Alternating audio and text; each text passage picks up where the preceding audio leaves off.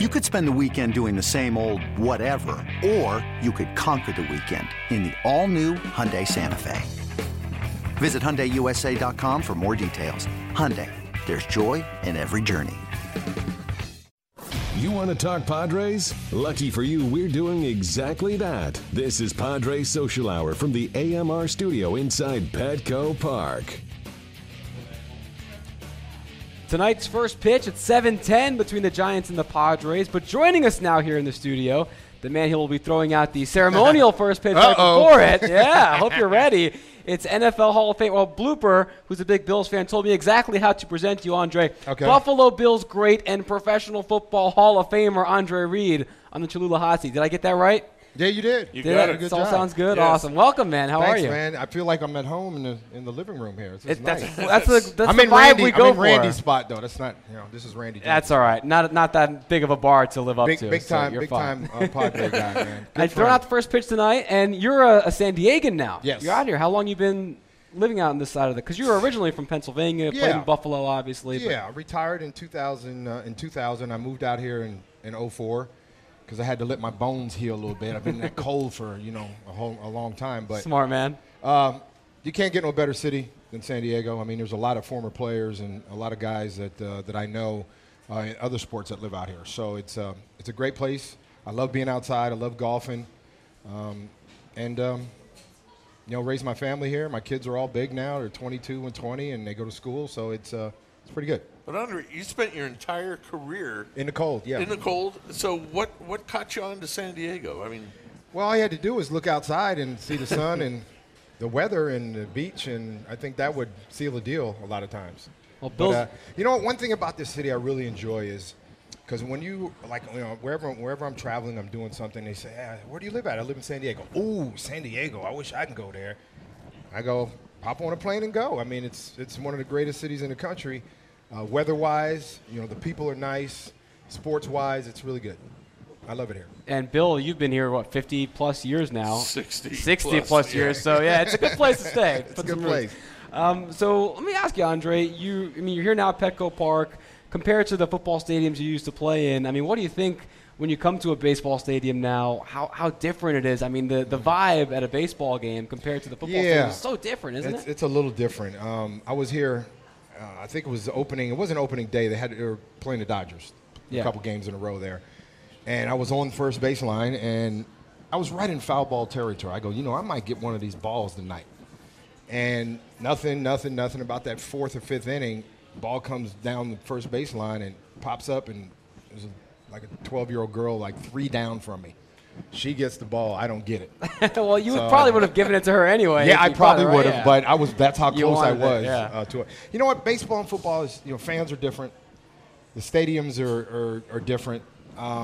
It's just a different vibe. There's no doubt about it. Yeah, football is a little different kind of fan than baseball. Right. They're a little more rabid in football. Right. No, I totally agree. Yeah, Especially Buffalo, crazy. where you were playing up in the cold. You got to be a little rabid to get through it. Yeah, anywhere really. Yep. So I want to know about the first pitch. Are you going to wing it? Here's what I did. So Okay. I actually did it one other time for the Rochester Red Wings, which is affiliate of I think the Indians in Rochester.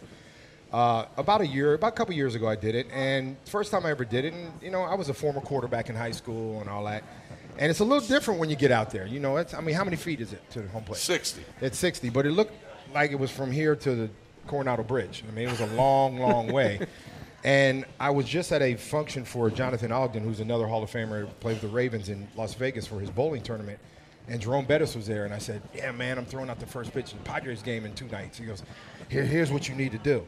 He says, make sure you throw it high because you're always either going to go, it's going to come down low because you're going to overthrow it. So, the first time I did it was a little wide left, but I didn't do like the 50 Cent. I didn't do that. As long as you're not 30 feet off, you're fine. I'm gonna throw it okay. Into the dugout? I'm not gonna throw it in the dugout or hit another person in the stands. I'm gonna actually get it across the plate. Might not be a strike, but wouldn't that be funny if I threw like a slider at him? Yeah, that would be great. Yeah, drop the number 3 in the rotation you have there. That'd be awesome. Yeah, no, that's good. Yeah, because you made a Hall of Fame career on catching a ball, and now you got to go out there and throw it. Yeah, how the tables have turned. I got one question for you. Then we have a bunch coming in on Twitter from the fans. You play in the game today. If you had your career today, the way the league has gone, what kind of numbers would you put up? Well, I retired I was in the top 10 in every major category when I retired. And this is before the game became the passing league that it is now. Because, of course, fans want to see scores. Yeah, it's like a video game out there now. It is like Tecmo Bowl back in the day, Yeah. man. It was like that. It's like that now. But, rule changes have changed. The game has changed, and everybody knows about the concussion factors and all that kind of stuff. So guys really can't get hit anymore because it can cost you a game. It can cost you a suspension, a fine, and can cost your team the football game too. So the guys can come across the middle, and there's nobody really – they're not going to really tear your head off like they used to because they know it's going to be a fine and 15 yards and maybe put the team in field goal range to win the game. So, of course, I would have caught another 300-400 balls and a couple thousand yards and touchdowns. But I think that I played in a great era of football that changed the game the way it is now. It was definitely the forebearer, Yeah. from the old 70s, just ground and pound style to today. Good in between. Yeah, the 3 yards in a cloud of dust is still there. But let's face it, offenses spread open. They're spreading guys out. And then the defenses on the other side, they have to combat that by having faster guys that can run with these guys. Yeah. Yep. I got a question. Since you were an over-the-middle receiver, you did go into the middle. Are you concerned at all with the reports on CTE? Oh, yeah. I'll be the first one to tell you. It seems like every other year guys are retiring. They're saying, you know what, I just can't do this anymore. And I've had my own issues about some things. Of course, the older you get, everybody thinks, well, it's just because of your age. No. Well, I've been in a lot of 20-mile car crashes too. And I think as the years go on, I really don't know what's going to happen 5 years from now. Because CTE, you can't detect it until you're not here anymore. So a lot of guys are coming out with different symptoms of what the CTE is. Guys have publicly come out. Particularly the way you played the game. Oh yeah. You were in some really bad collisions. Yes, and the thing about that back in the day is they would hit you, and then you would hear some guy hold them up, so somebody coming to get you again. So. Has the league changed in protecting players? Yes and no. But in 10 years from now, where you won't see as many guys probably with these kind of symptoms and things like that because the game has become more, they protect the players a little bit more. I think it's of all the professional sports, it's the one that has changed the most recently and will continue to in the next 10, 15 years. Yep. All right, got some Twitter questions coming in for you, Andre, so we'll see what the fans have to say. First one coming in from Daniel Austin. Which of the 4 Super Bowl teams that you played against, who was the hardest opponent? What was the hardest squad on the other side? I probably have to say the Redskins, the second one, because this was, I'm not discrediting Dallas twice because they were probably the best team as a whole. Uh-huh. How many Hall of Famers were on that team? Yeah. Emmett and Troy and Michael and a bunch of guys, and they played well together, But I would have to say probably the toughest game that we played was the Redskins in the second Super Bowl when they had Mark Rippon and Sanders and Gary Clark and all the guys. And they were just the most complete team. You had to be on all cylinders to beat those guys. Now I've got a blooper in my ear. Yeah. He's got a follow-up question based on that one. Yeah. Nice jersey, by the way. I like Thank that. you. And it's the shorts and the hat. It's almost everything. Hey, big shout out to Eric Wood, man. I went full Bills Mafia today. Yeah. I tried. So out of the 4 Super Bowl teams that you were on, which one was the best Bills team? Probably. It's a good question, blooper. That's a good one. I would say probably the 93 team. I think we led the league in total offense for a number of years in a row. Thurman led the league in rushing and just total yards. I was always in the top 5 those years. Jim Kelly was always in the top 5. We had a great defense, a pretty good bend but don't break defense. So probably the 93 team when we won the greatest comeback when we came in that year. I actually, so I've got a couple questions here, but that's one that I wasn't going to get to just now, but I will since you bring it up. And this is actually a friend of mine.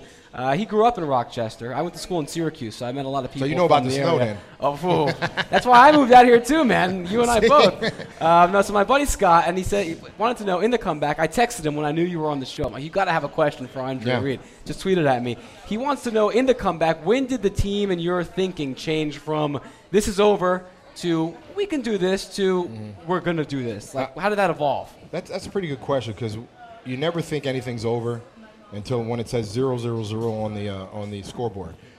Were we concerned? Of course. You know, we were at home. We had played the Oilers the week before and got beat good there. And it just so happened we played them in the first, in the wild card game. So we were at home, and we felt really good about being home and our fans.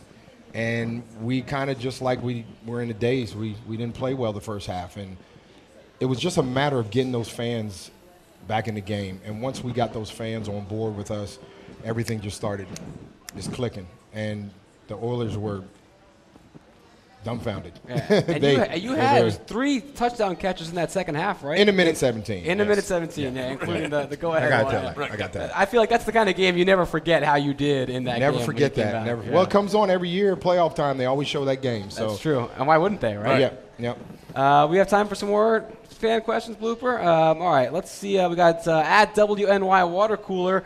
Did you have any extra motivation, chip on your shoulder, Andre, because you weren't drafted until the 4th round? You know what? Back then the draft was 12 rounds, so being drafted in the 4th round from a tiny Division II school wasn't really. I mean, I just wanted a shot. I just wanted an opportunity. Now there's only 7 rounds, and guys. There's a lot of teams now that have guys from D2 teams that are Pro Bowlers, that are really the meat and potatoes of their team. So. I'm not going to say that I was the guy that started all that. I mean, Jerry Rice went to a 1AA school. Yeah. So it wasn't like I just needed the opportunity to show that I can play at that level. That was really the bottom line. It was either up to me if I could do it or not. I always said this: the first 3 rounds in the NFL, you prove you can't play. After that, you got to prove you can play. That's a great call. I like that. I like that a lot. That's a great call. Well, Andre, man, we can keep you here all night, but you got to go get ready for that first pitch. Yeah, so, I'm not going to throw it left-handed. Don't worry about it. I'm going to throw it right. Yeah, you can't even ask Randy for any advice because. Oh, don't worry. I got him already. Yeah. I see. I got him plugged up, man. I got him. Andre Reed, thank you very much for swinging by, and good luck on that first pitch tonight. Thanks for having me, guys.